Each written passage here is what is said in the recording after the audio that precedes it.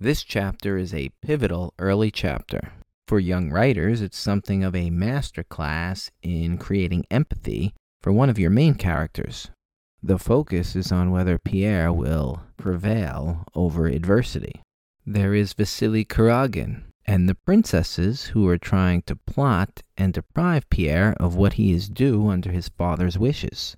Pierre has little knowledge of this and really doesn't seem to care about staking a claim to what his father wanted him to have, which makes most people like him even more.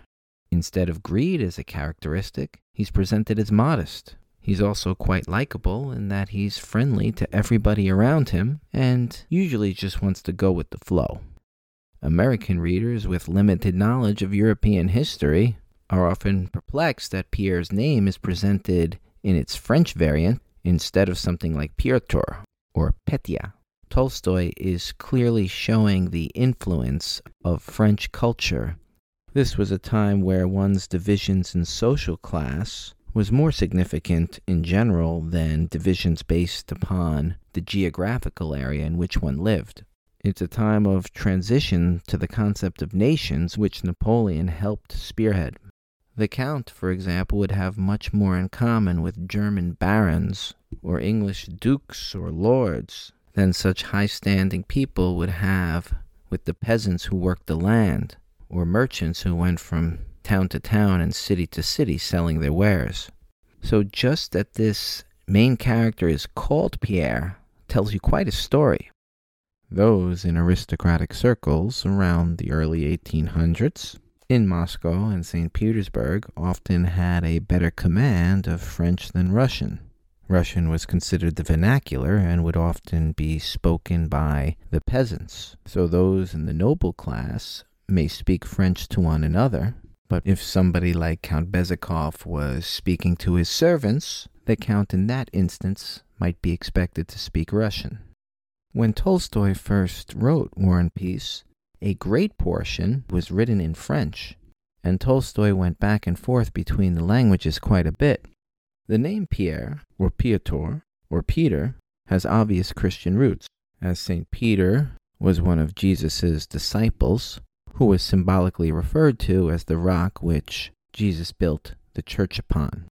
So Tolstoy, who was very attuned to Scripture, could be said to be using Pierre as the rock upon which the rest of his novel, War and Peace, will be built upon.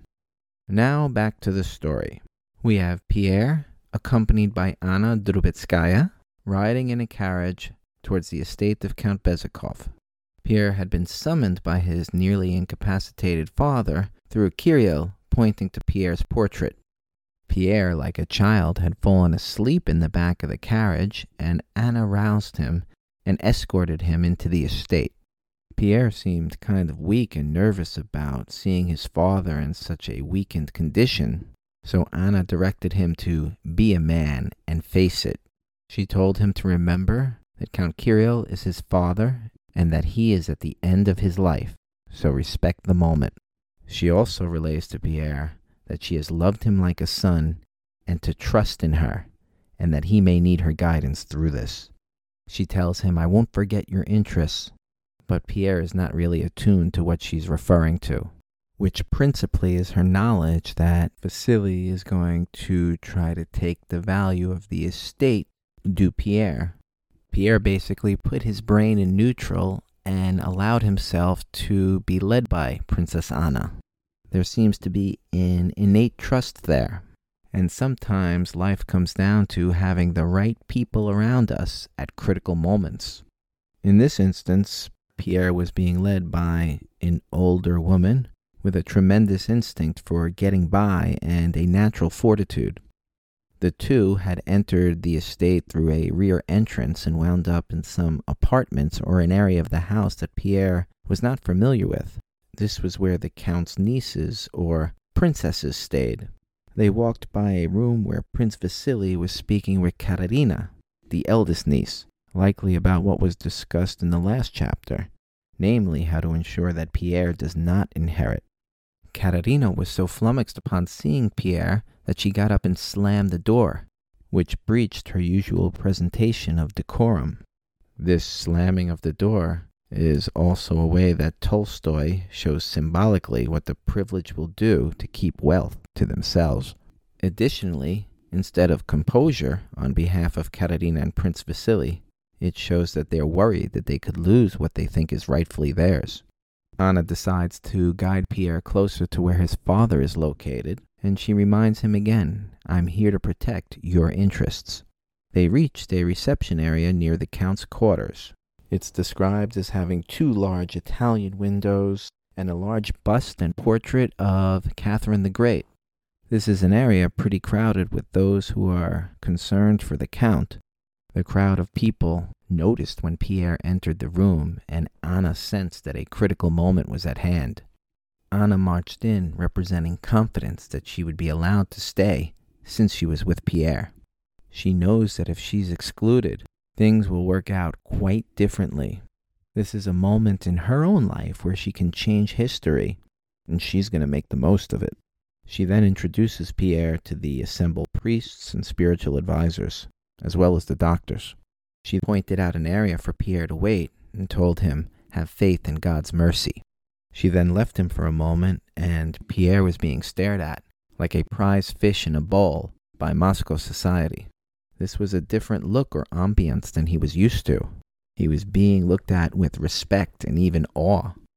The crowd was no longer casting him aside as the buffoonish, illegitimate son of the Count. There was a general knowledge that he might be advanced to beyond them all.